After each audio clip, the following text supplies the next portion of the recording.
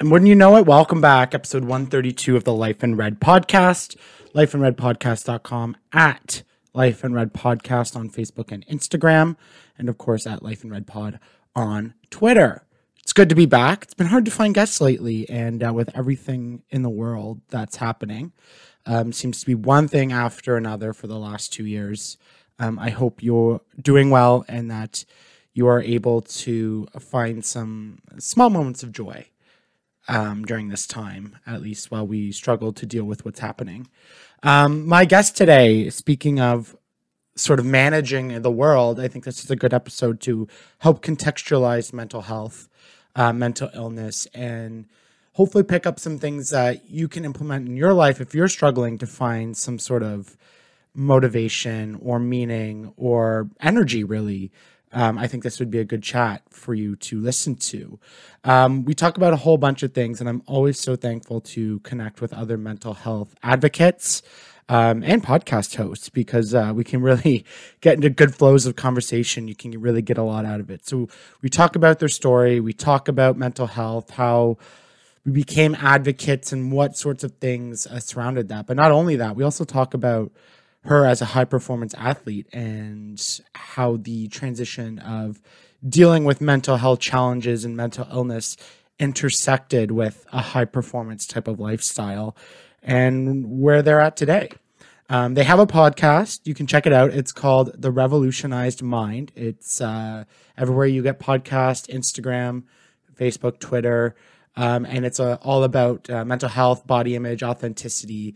It's a great catch-all for great chats about mental health, as is this podcast. So if you like my podcast, you'll probably like this podcast. So please give it up for my guest, the host of The Revolutionized Mind, Angelica Galluzzo.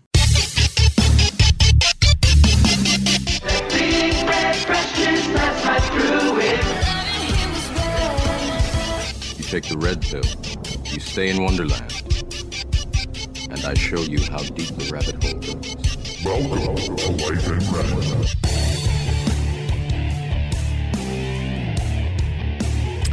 Angelica, hello. Thank you for joining me. Hey, how are you?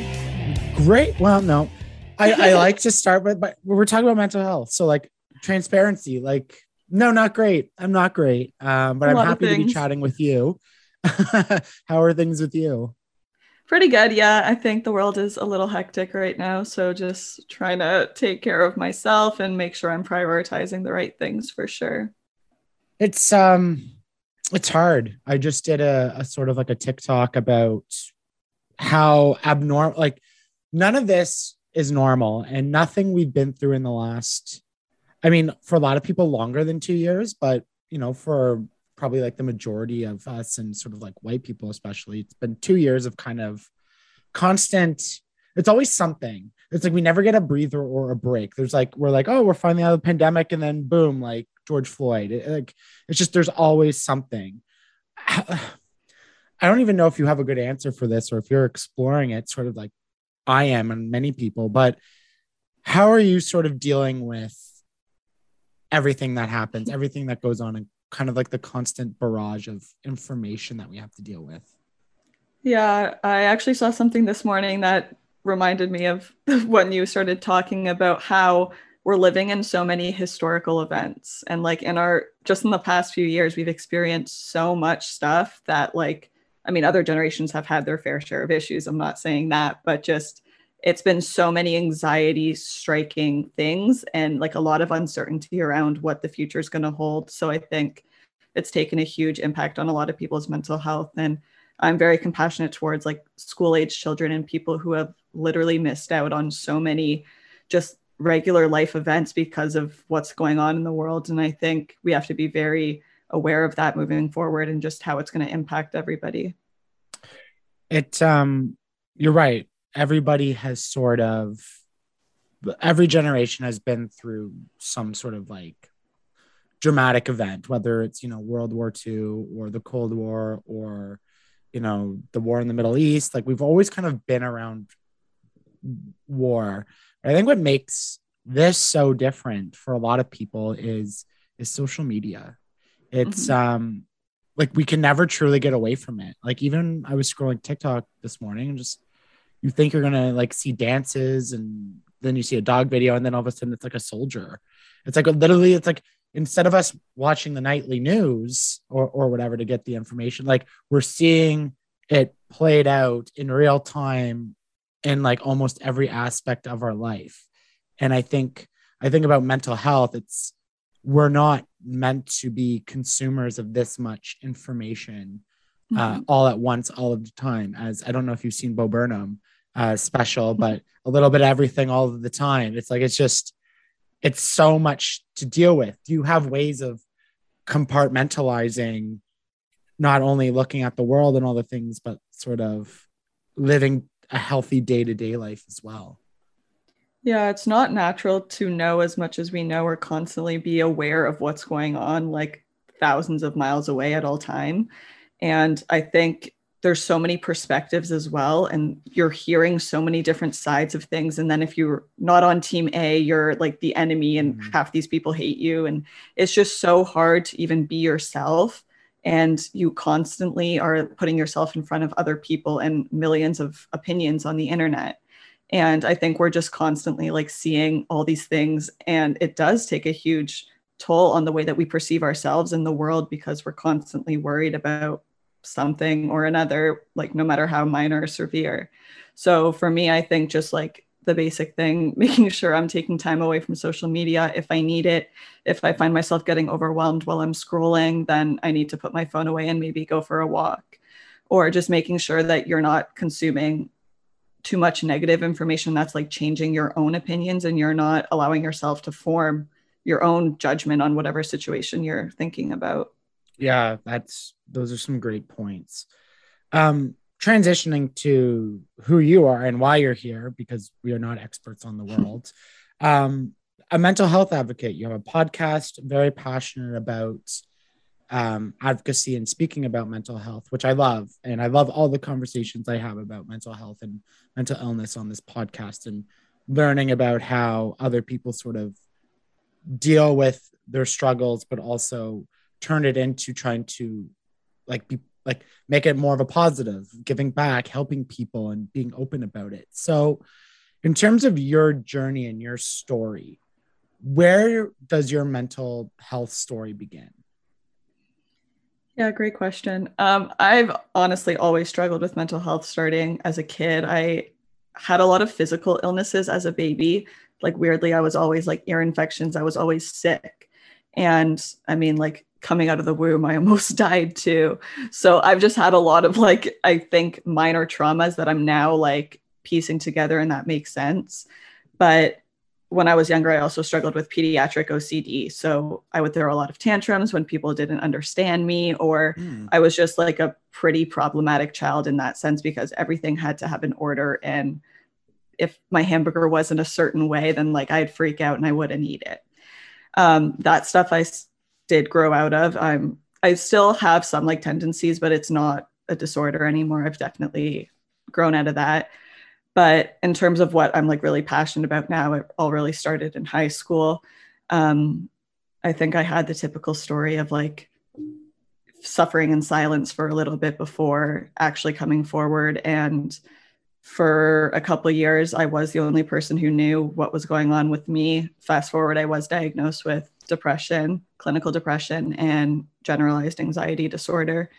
And I think just because of how alone I felt and everything that I went through internally, I just became so passionate about wanting to help other people, because so many people find themselves in that situation and feel like they have nobody to talk to about it, or that nobody understands like how isolating that can feel.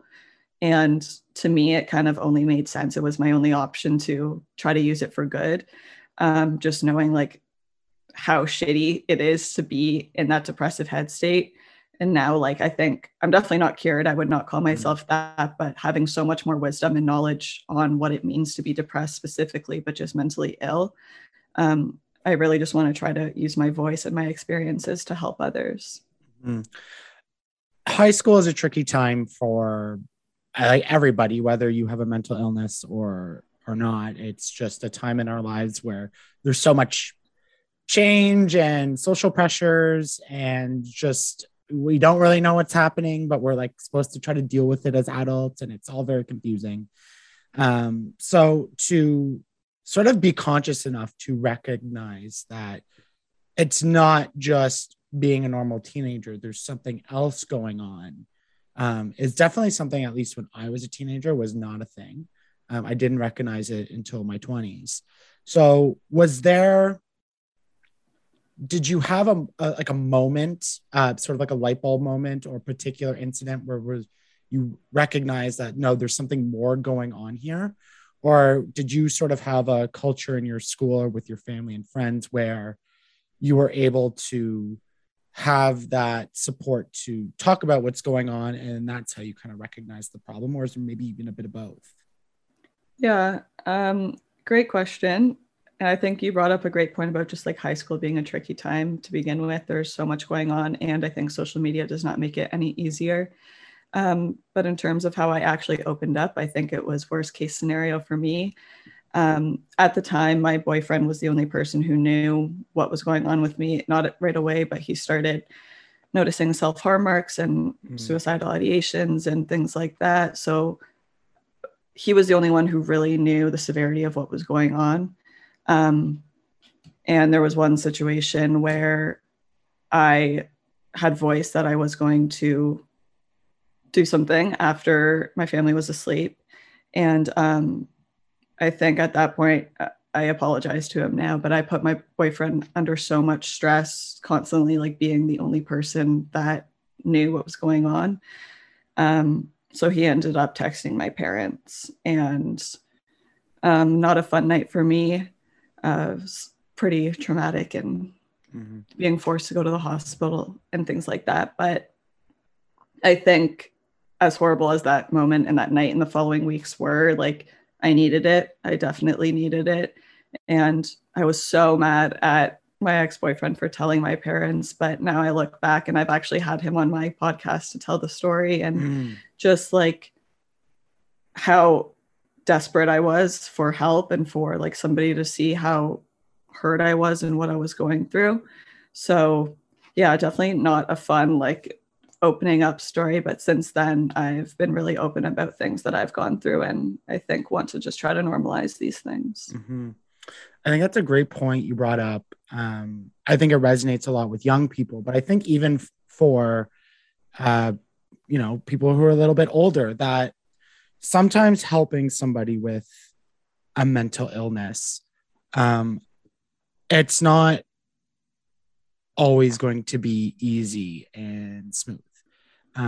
Yes, we can be compassionate, we can be empathetic, we can listen, we can do all those things that we're supposed to do when somebody is struggling. But I don't think a lot of people recognize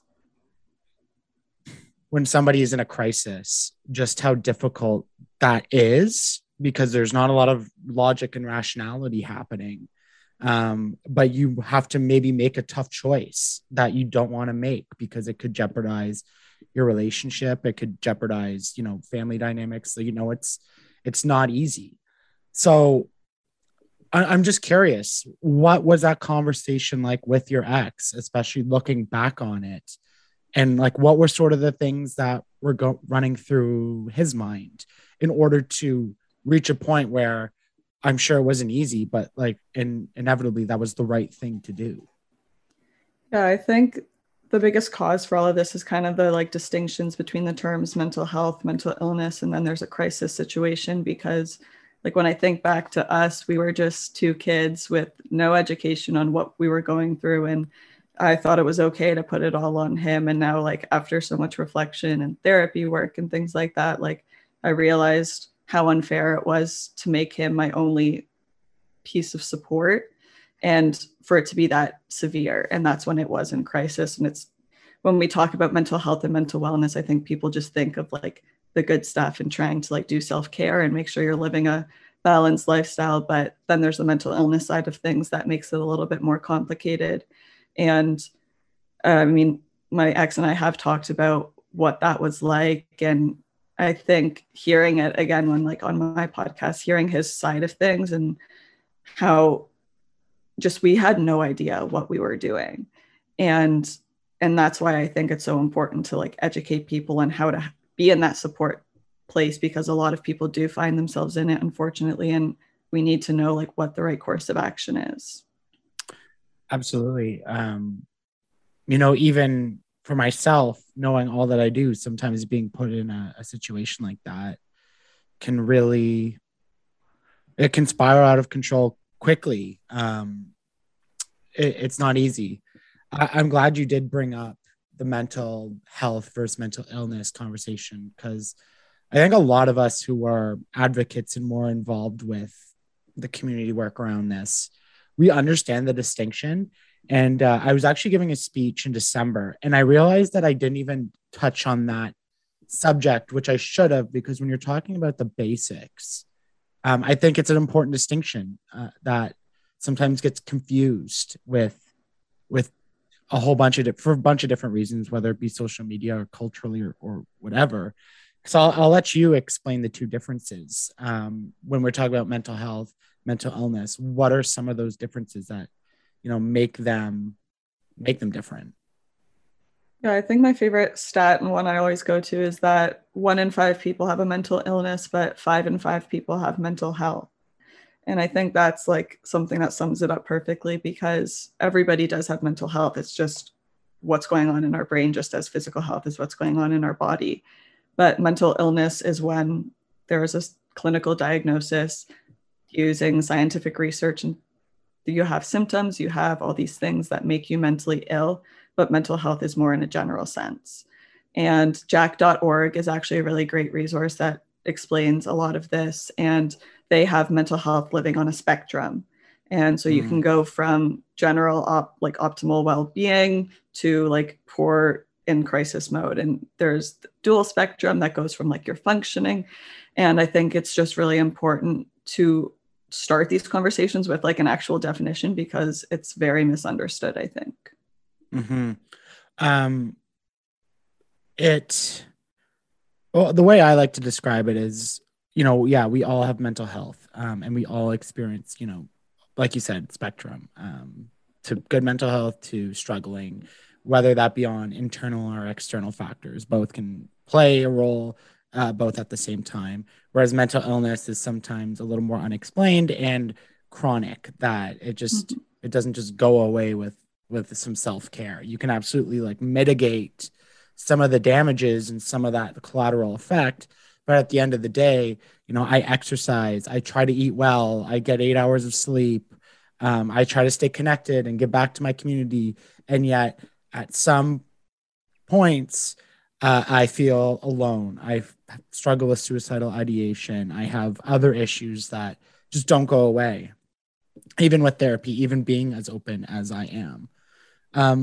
So with what you're comfortable with, what are, you've struggled, you went through a very low point, you've come out on this other side, and are trying to do some work. What are some of the things that you still continue to struggle with to this day and ongoing? Yeah. I also struggled a lot in high school with alcohol use. I think I kind of just put it off as like partying with my friends and stuff, but I was also often using it for a coping mechanism, and it was intentionally using it to distract myself from negative thoughts and feelings that were just so overwhelming. And like I said, I also resorted to self-harm. I will say sometimes I do struggle with that, as it's something that was always an escape for me, and that escape was always what I was looking for. I just wanted to like numb out everything that was going on because it was so overbearing. But I was also the kid who had all her shit together. I had a scholarship to the States for soccer. I had really good grades. I was a great student. I was involved in family, friends, community things. But it was when I went home and when I was by myself that nobody really saw that side of me. So I think just being really aware of how you feel internally is something that like I've had to work on, and try to like, it's cheesy, but like ask yourself, like, why am I feeling this way? What is triggering me? Is it worth the stress? Before really like taking action or doing some negative coping mechanisms that I used to do a lot in the past. But leaning on support system is huge. If you have that in your life, like just know how much people do love you and they do care about you, and like being okay with opening up to them about what's going on because they do care. And I think just like setting a routine in some way that gets into like general mental health. But when you're struggling with a mental illness, those small things that you do can really add up to create big change. So if the only thing you can do today is like make your bed or change out of your pajamas, like it's so beneficial in the long run. And slowly over time, you'll start to see that become part of your routine and like mitigate those other negative symptoms. I use that exact same like line in one of my talks. So that's funny that you bring that up, but I'm very routine based as well. I think that really helps me. I kind of eat the same things every day. I make my bed. I have generally the same schedule Monday to Friday. And then sort of like the weekends is where I'm a little bit more like freewheeling and get that shake up. But it's such a good point that I use this routine that, you know, if I'm not feeling my best, at least I sort of have like an outline that can like guide me throughout my day. Excuse me. And I just, for me, I know not everyone's going to be the same, but for me, I think that's really important. That's also a big reason why the beginning of the pandemic was very devastating for me. That I couldn't go to the gym. I wasn't getting up to go to work anymore. There's all sorts of like things, and I didn't have a support system I could see in person because we were so unfamiliar with what the virus was and how it would impact us. And it just goes to show that, you know, how beneficial it could be, but how also sort of mindful you have to be that you can build a nice routine, but the world's not always going to cooperate, you know? I like how you said the word mindful, because I think since the pandemic, I've really learned to like focus on the word intention. And it's not just doing your routine and going through the motions, but it's doing it with intention. It's making your bed. And while you're making your bed, you're telling yourself like, okay, I'm starting my day off strong. I'm doing this. That way I can feel organized, be organized, and like actually start off my day with like checking off something on my to-do list. And that like intention is just like sticking with you throughout the day. And I think it really helps you like become more purposeful about what you're doing and why you're doing it. That's a good point. And not one I've heard very often, but it's important. And I think something you've touched on now kind of twice and throughout is having that internal dialogue. And I also think that's important because it sort of is like you're talking to another person in a way that you're still sort of acknowledging what's happening and you're present and you're not allowing your mind to sort of float too far ahead or too far behind. You're staying in that moment and reminding yourself or having that conversation about what you're feeling and what you're going through. That sort of helps you, I guess, pushes you along, keeps you motivated, and sorts to help you parse through all the different elements that kind of affect us day to day. Yeah. And I kind of learned to separate so I called it like my inner demons, or like my dark cloud would be my depressed brain. And like when I was in a bad state and I would like started to separate myself from it and not believe what they were saying. And just learning to, I say, like make the most out of the good days that I did have, because on those days where I woke up and like the dark cloud might not have been as like foggy, I could take control over those little things like making my bed or like getting changed in the morning, going to school. And I think that's what really started that for me, is just like checking in with yourself and knowing like today might be a really bad day and that's okay. Because at that point I was diagnosed, I wasn't just going to fly away with some medication. So I had to learn to, I say, like grow with my illness rather than try to fight against it, because it gave me that like own agency over what I was going through. You mentioned a little bit before that you were a very talented soccer player and you sort of had an opportunity to go to the States to play soccer, which is, you know, playing Div 1 soccer is sort of like the pinnacle of making it to the Olympics or the World Cup or what have you. How did your mental health and mental illness journey like impact whether it was that dream or that part of your life? Were you still able to go? Did you go and it was sort of I guess, like very challenging? Take me through a little bit of that part of your life as well. Yeah, so I kind of think that like that side of me was a total, like my athletic side was a totally different person than my mental illness side, because I had 5 knee surgeries in 5 years. Oh my It goodness. was kind of like in crucial years, like within scouting and going to the States. So I did end up going. I was there for 2 years, but I medically redshirted both years because of 2 injuries. And I would always just say it was such bad luck. Like they were all different injuries, all flukes. Like one was getting out of a chair, one was just like turning, like so many odd things. And as a kid, like since I was 5, like I've always had this big dream of like going far in soccer. And I had so many opportunities. I got to play in France. I got to play on the provincial team. I won 2 national championships. And I think like all of those were such like high moments for me, and I learned so much from being an athlete that like passion became something that actually saved me while I was going through my mental illness. um and it was just the one like constant thing in my life during that time. Like if I woke up and I was having such a shitty day, like I knew I'd go to soccer at night and like everything would be okay for a little bit. Like it sounds really cheesy, but it was my passion and it was my biggest coping mechanism at the time. So I think there was just a lot of different factors to consider. Like I had to come back home because of an injury, and just like personal feelings, I decided it wasn't worth it to stay there anymore. I was so frustrated with all my surgeries that I just didn't. It felt wrong because it was my dream to like be living in the States playing Division 1 soccer, but I was in the training room every day, not actually getting to play. And I was like, I'm putting so much into this, and I just don't think all that stress was worth it anymore. So I did come home. I continued to play at Western University for 2 years. And I still play in the summer now. But yeah, there was just so much going on. And like I said, I view them as two completely different people. Mm-hmm.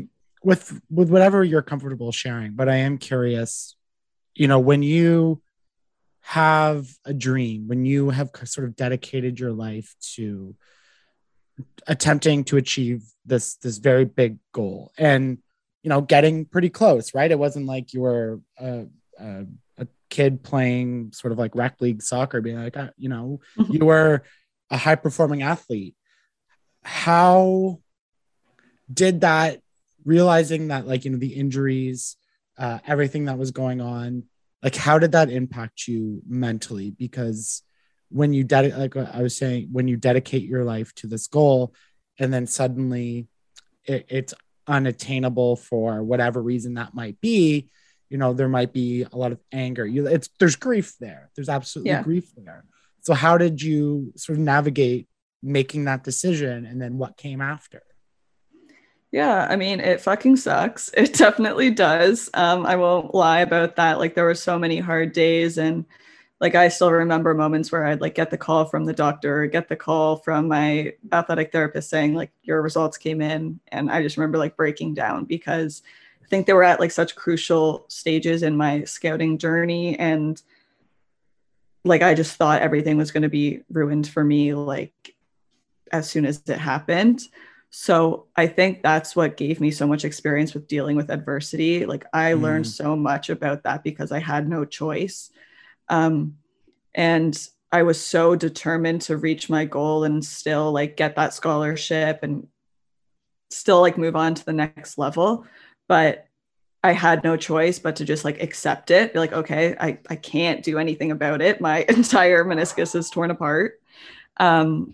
But what can I do in order to like put myself in the best position? And it was work hard in rehab, focus on your strength, like follow the guidelines, get your cardio back up, and like get back at it. And I tried to look at it like so positively every single time that like obviously towards the end, I think I just got exhausted and burnt out by it. Because it does take a huge emotional toll. Like I think the biggest thing for me was sitting in the training room while like your teammates were out at practice, and going to the States, going to a new team. Like I wasn't able to integrate with the team. I wasn't able to like have that same experience that everybody else did because I was in the training room for 6 hours a day.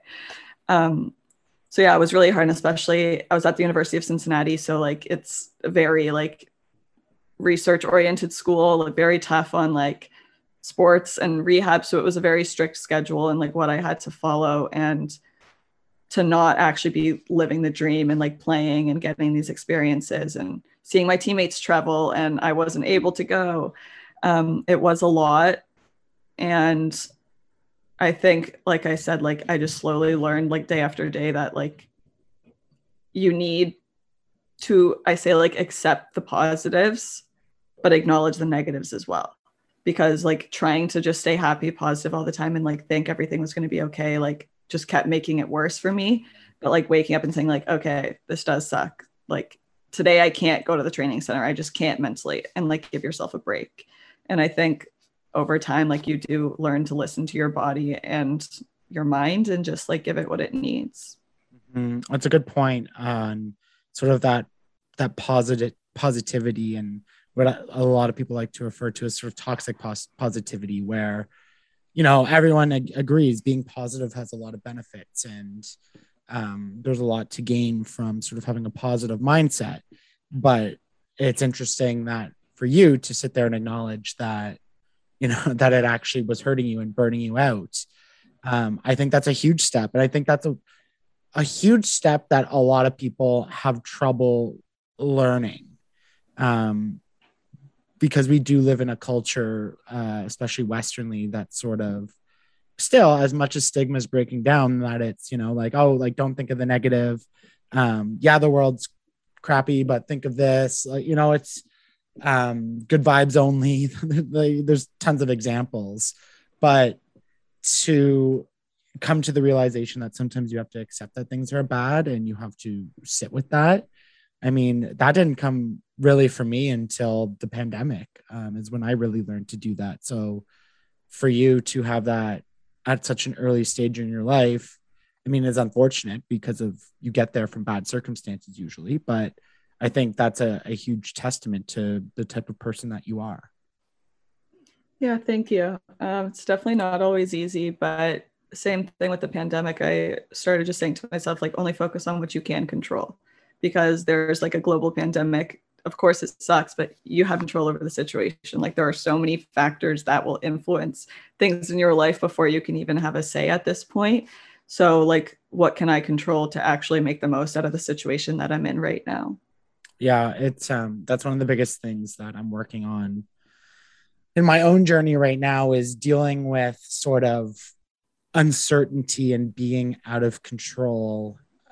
Because it's one thing to sit there and sort of say, like you kind of just mentioned, that it's like focus on what you control. And it's like, yes, we can do that. We can focus on what we control, but it sort of doesn't always get rid of that overlooming feeling of whether it's the world or it's what other people might be thinking or what they perceive. It's not always an easy thing to do, especially if you're somebody who suffers from depression, anxiety, or any sort of disorder, where to try to like break through that thought pattern and not let it affect you. Like, my God, it's still hard for me. And in some circumstances, it's not. At work, I'm very good at letting go of things out of my control. But in dating, like, no, I'm not very good at letting go of things that are not in my control. So it's like it's one of those things, like many things, that's easy to say, but it's really hard to do. Yeah, and I think the pandemic for a lot of people, like statistics show, like brought relapses in people's mental health journeys, whether they did suffer from addiction before, whether they were depressed before, and then like just being alone in your room all day, not being allowed to go anywhere and maybe do the things like going to the gym or seeing friends that helped you cope with that before. Like, it took a huge toll on people. And I think it, like you said, like it takes time to really understand, like adapt to that situation, because our whole lives were changed like within a day. So that's understandable. And like actually coming to acknowledge the negatives sounds easy. It is really hard. And sometimes some days are harder than others, but I think that's all part of the process, is just acknowledging like today's a bad day. That's okay. Like tomorrow, if this happens again, I can try to focus on one tiny thing here or something there. And just like making the most out of every single shitty situation that's going on, like within your own direct reach and like externally, as I think we've had experience with in the past few years. Mm-hmm. I'm always curious when somebody becomes sort of more of a public face and an advocate for mental health. It's one thing to go through the things that we go through and deal with those battles personally and sort of go through that everyday process of battling. I also like to sometimes call them the demons or the thoughts or whatever you have going on. But it's a whole other thing to then start to put more on yourself by coming forward and speaking openly about it, doing interviews like this, podcasts, all sorts of social media, whatever it is that people are using as an advocating tool. So what was there like a particular moment, or was it an evolution sort of that made you not only want to, deal with what you have going on, but then put that out there for the world to listen to and interpret? Yeah, I was actually inspired to share my story for the first time on Bell Let's Talk Day. And I think just how I felt when I saw other people, other celebrities, other people just regular on social media share their stories that day, I think was like the first light bulb moment I had where like it made me feel better to read other people's experiences with similar things that I've gone through. And from that point, I just realized like how powerful it is to be vulnerable and to share your story. And especially if you're passionate about something, like that passion can lead you such a long way. And over time, like I just started getting involved. I was the student athlete mental health initiative co-lead at my school, and just like putting myself in these situations that allowed me to share my story and be like a recognizable ally for people in my community. And I think it just like kind of turned into a podcast, into social media, because I saw the impact that it was having on other people. And sometimes it's just that one person that texts you and they're like, wow, I needed to hear that today. And that is like life-changing every single time I get a message like that. And I think the more we talk about these things, like people say it's normalized, but it's really not. Like it's still so stigmatized. You can't say you're going to therapy. You can't say you're on medication.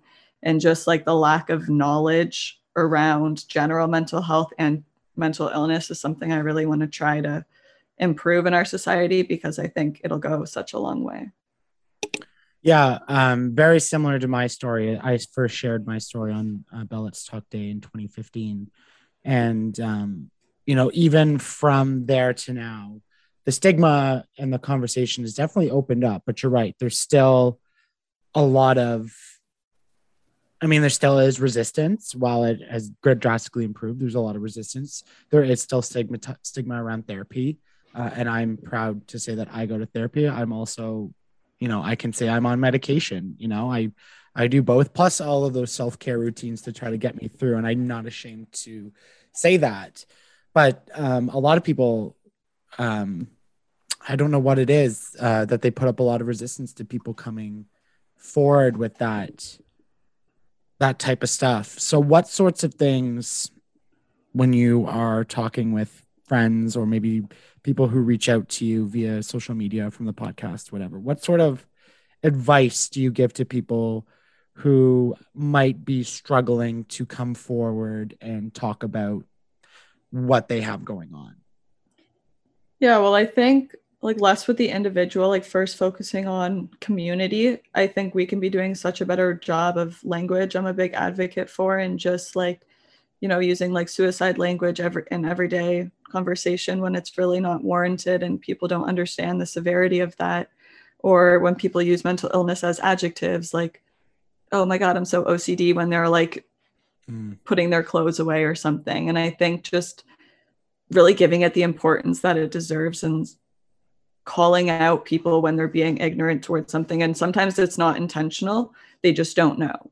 So like encouraging that education and talk about positive mental health, I think is something we can all do to make that process easier. But then also from the individual going forward for support, I think knowing who you're talking to and kind of where they're at. There's a big thing going on around right now, asking people like if they have the emotional capacity before actually opening up to them, I think is huge, and not something that was really talked about before, which is definitely something I did not do. Because it is a huge topic, and even just like having that information poured into you can really take a toll on your own mental well-being. So you need to make sure that both people are able to support themselves with what's going on. And then also just reminding yourself like internally that people do care and you're not like a burden. You're not being dramatic if you're opening up about what's going on with you, because if it's bothering you that much and you know what you're going through, nobody else is allowed to tell you that you're faking it, that you're being moody, that it's just hormones or whatever all these things are. But just like really trusting yourself and knowing that you do deserve to get help if you need it. Yeah, there's no shame in asking, and you don't have to have a certified like mental illness in order to reach out, to talk to a therapist, to see a counselor, to reach out to a friend and just let people know you might be struggling. Like, I think that's part of the stigma, especially around depression, anxiety, is people kind of think to themselves, well, you know, I'm not depressed. I'm just sad. And like, that's still perfectly valid to seek help for. It doesn't have to be something large or big. It can just be a little struggle that you're having. You know, you don't have to go through some sort of major traumatic moment in your life in order to be struggling with something. Sometimes it can just happen. I think that's something I also like to remind the broader community when it comes to sort of like these mental health conversations, you know? Yeah, all experiences are valid. All trauma is valid. And my least favorite line ever is, so many people have it worse than you, because like, yes, I know that. Like, I know I'm so privileged to be a white female living in Canada. I know I have a house. I know I have food on the table. I know I have all these things, but still there was something going on with me, and anything I go to, like to this day, if something is bothering me, like it's okay to talk about it. And given like we just went through a global pandemic, there's so much shit going on in the world right now. Like, it's normal to have these feelings, and I think it should be encouraged to talk about, because it really helps us to process what's going on and to improve our own mentalities around our lives. Tell me about the podcast. What was the idea behind it? And what are some of the goals that you're really trying to accomplish with it? Yeah, so the podcast was kind of a passion project, still is. I kind of see the transition of my episodes too, or at the beginning, I really just wanted to like get my story out there, pieces of it, and then start educating. Like, my first few episodes are defining mental health versus mental illness. I have my ex-boyfriend on talking about how to support somebody, and I have kind of like an evolution into other people sharing their trauma, other people sharing their mental health stories. I have just like experience episodes, knowledge episodes, and I just wanted to get people talking about mental health and general well-being and having these different perspectives, because I think we can learn so much from hearing other people's stories, and just really like enforcing that everybody does have a voice. And if something's happened to you, like, I want to hear your story and I want to be there for you. And like, if it's something that you want to be made public on a podcast platform, then yes, like, come on, share your story. Or if it's just something that you're passionate, I like talking about a lot of like societal issues that I see, like female safety, body image, social media, and its impacts on our mental well-being. I just think these are things that need to be talked about and addressed. And the podcast just kind of felt like the best medium for me to get my message out there, because I wanted to do more than just social media. And I wanted to create that platform for other people to feel safe to come on. Yeah. I have grown infinitely from doing this podcast and having conversations with people like yourself from all sorts of different backgrounds about, you know, all sorts of different subjects that sort of impact us and impact different people in different ways. So not being shy to talk about things like racism and like anti-racism and Black people and Indigenous people and other people of color, or like you said, women's safety or health and women's health, all sorts of these different things that do not impact me directly. Obviously, being a straight white male, kind of on the top of that social hierarchy pyramid, but to hear from people, to hear their stories, to pick their brain about the things that are going on in the world, the amount of like empathy, like it's tremendous. It's changed me in so many ways I could never really articulate well enough to people, but it has. Through I believe you're like 40 episodes, 41, 42, somewhere around there.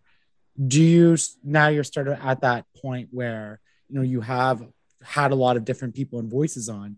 Do you find that through these conversations you've also grown in ways like I've just described? Absolutely. As you were talking, I was just thinking of a term we use in psychology is just like your worldview. And like if you look narrowly, like what you experience in front of you is your worldview.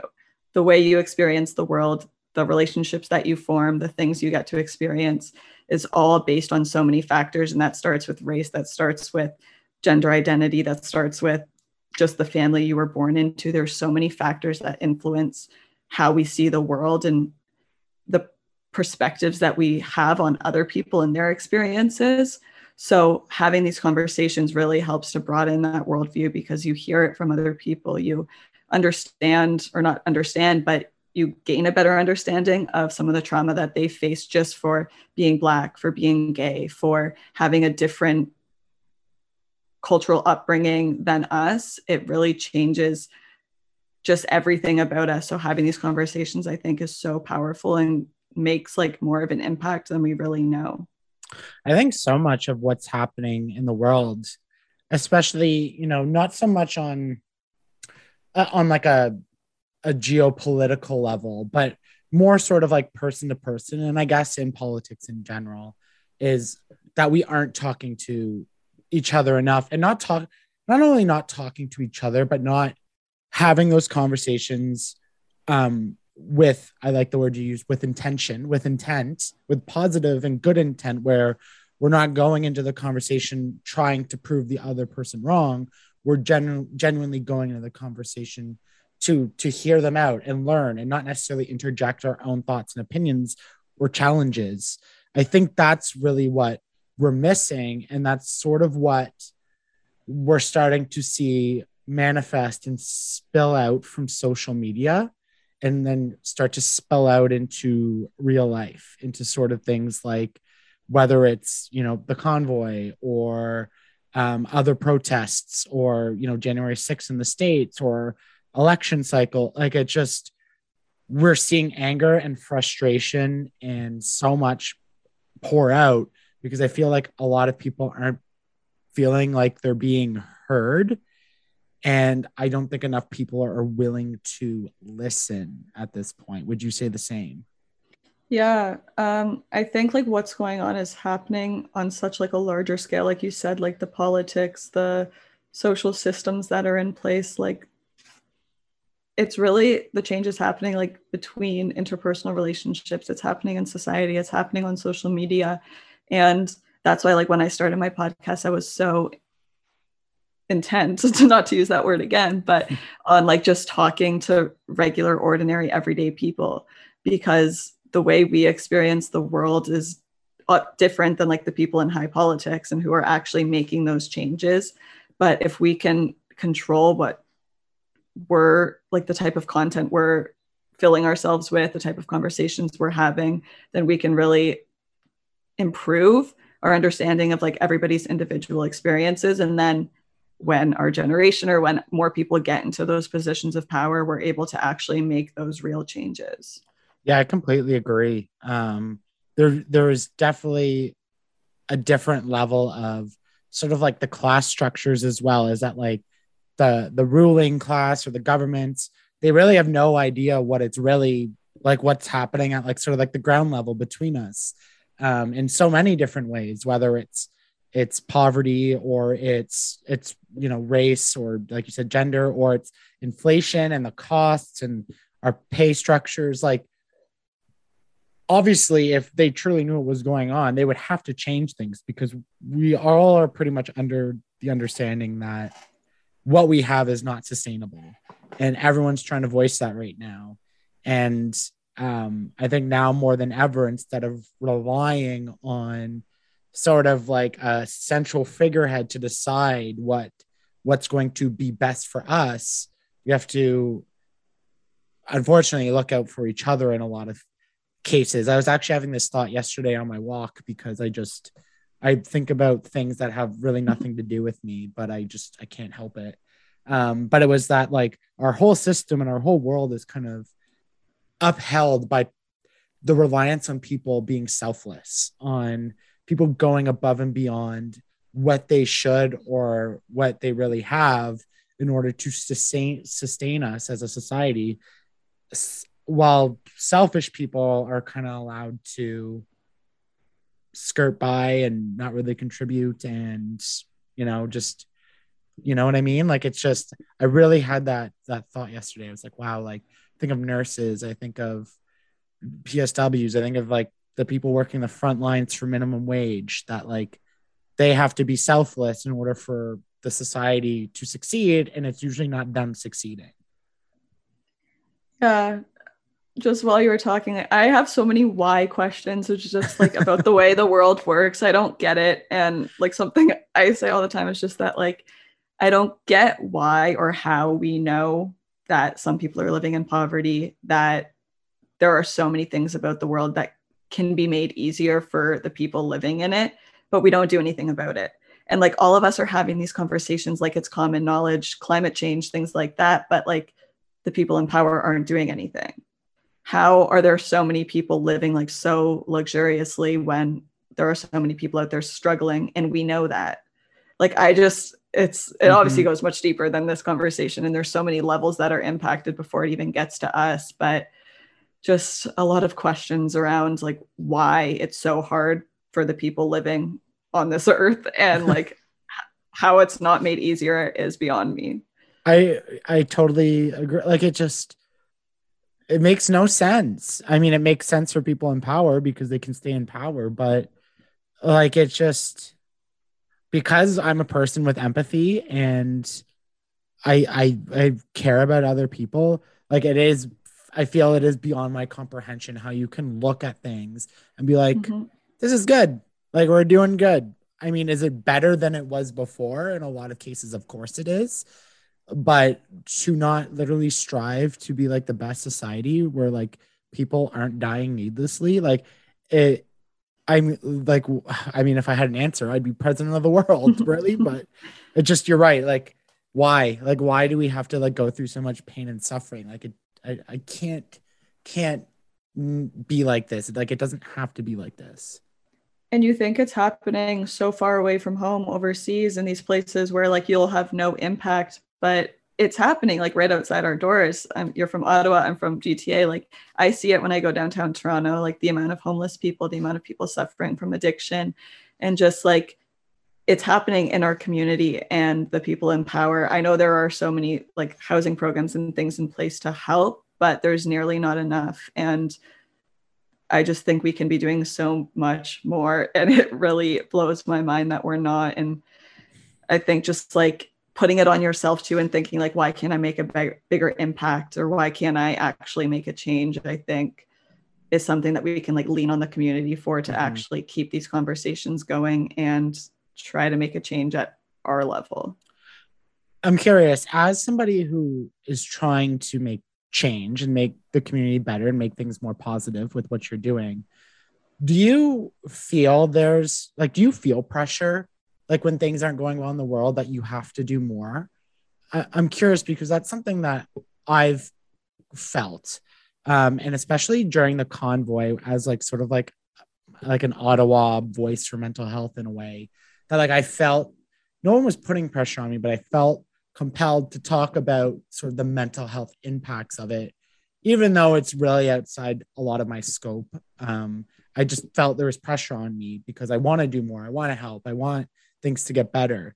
Do you also feel sort of like a pressure, especially lately as things seem to start to accelerate?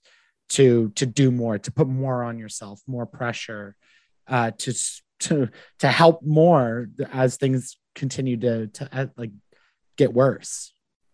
Yeah, I feel like once you like make yourself kind of a voice for a mental health platform or any kind of platform, you feel the need to comment on everything that's going on and that can possibly impact somebody's mental health. And I think we actually saw a lot of that during the Black Lives Matter movement and how people started attacking each other for not posting or for spreading misinformation. And just like it became such an interpersonal battle when it was something so much larger and we could have been helping each other.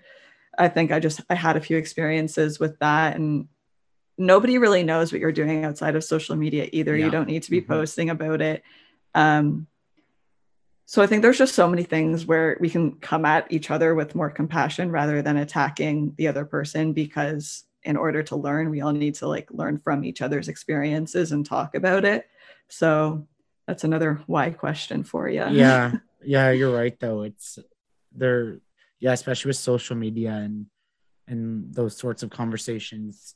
It seems like every time there's a natural or man-made disaster somewhere in the world, like you're expected to sort of like talk about it, or at least supposed to acknowledge that it's happening. And if it's not on your Instagram story, then you don't care and you're selfish. And it's like there's so many things wrong with that. I mean, like when you post to your Instagram story and like you're posting to people who agree with you. So what are you like really changing? I get the need to feel something, but it is something that I've definitely learned in my experience, especially on social media, is when to use your voice and then when to let other people use their voice. I am not equipped to talk about Russia, Ukraine. I am not equipped to talk about Israel and Palestine, nor do I feel comfortable talking about those things because I don't know. So I why post about it if I don't have any? What I can do is share somebody else who knows a lot more than I do. And that's generally what I try to do is my general rule, outside of like these like massive, like war-like moments with the world.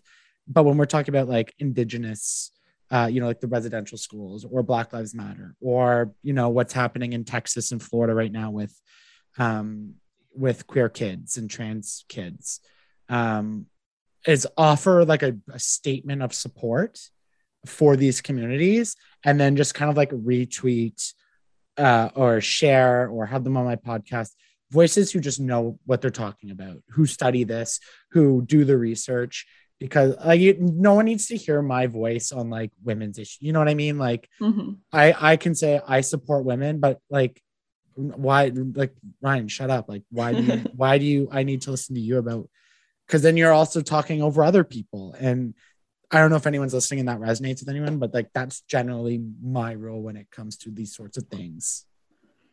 Yeah, I've definitely learned to pick and choose my battles for sure, and learning when it's my place to say something, or even if it's not my place to say something, like you said, doing that act of sharing it and at least proving like you're an ally or you are aware of what's going on in the world. I think we're not always equipped to talk about these things, especially when it comes to politics, and you don't always want to put that on your platform either, because then it raises controversy. So you do have to be very like aware of what you're saying, and like if you're ready to deal with any repercussions or any like disagreements, anybody who doesn't agree with what you're saying, it's all going to come with it. Especially again, social media makes it so much more difficult to voice your opinion. Yeah, it's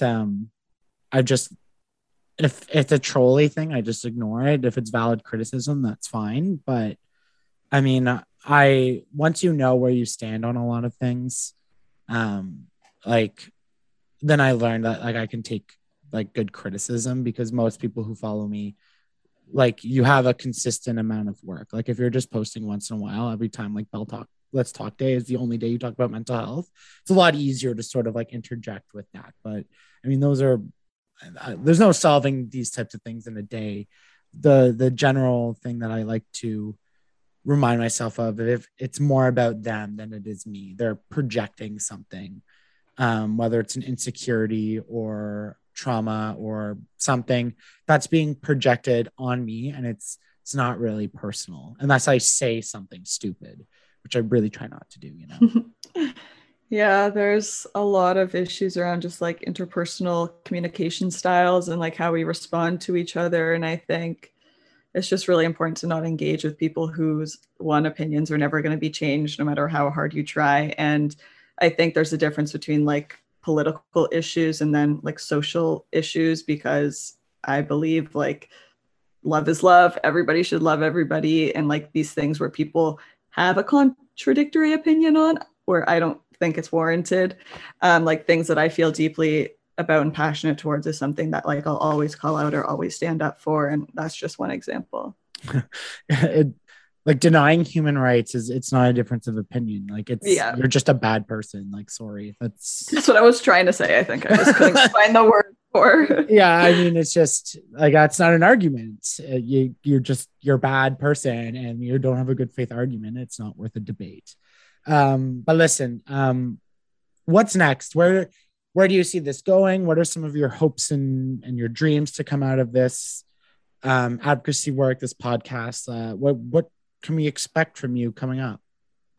Yeah, I don't know. I feel like I'm kind of in a weird place right now. I'm just chilling. I'm working right now, working 2 jobs and working on the podcast and all my free time. And it's something I'm really enjoying. It's something that I love seeing growth on, whether that's social media, whether it's feedback from the episodes, or just being able to connect with more people like you. And like now going on somebody else's podcast, I think is just part of like the growth journey, and continuing to share my story and share other people's stories, and just being an advocate, I think will promote its own growth itself, like without much else. So I'm excited to just keep doing what I'm doing for now. I don't really have any big plans, just some personal goals with the platform, and yeah, just kind of taking things one day at a time right now. Yeah, maintenance is good. There's nothing wrong with just keeping on, you know. People ask me, you know, what's new? I'm just like, nothing. Like I'm just doing the same things I always am, and just kind of like plugging along. And that's good enough because it keeps me busy. So nothing wrong with that at all. Where do people find you on social media? I'm sure your website, I'm sure you're available on all sorts of podcasting platforms, but where do we find you? Yes, everything is at The Revolutionized Mind. That's TikTok, Facebook, Instagram, and that's what my podcast is called. So you can find me on all platforms: Spotify, Apple Podcasts, Google Podcasts, everything like that. And yeah, I love connecting with people. So never hesitate to send me a message if you're interested in sharing your story with me or just giving me any feedback. Amazing. Angelica, I really enjoyed this conversation. Thank you so much for your time, energy, and being vulnerable. I know you probably do it a lot, and but I also know that it's draining, and it can take some stuff out of you talking about that. So I really, really appreciate you doing so today. Thank you so much for having me on. I feel like we're very similar in terms of podcasting styles, and it's so fun to like be in this end of things. It's different, I had a lot of fun. Thank you. Perfect.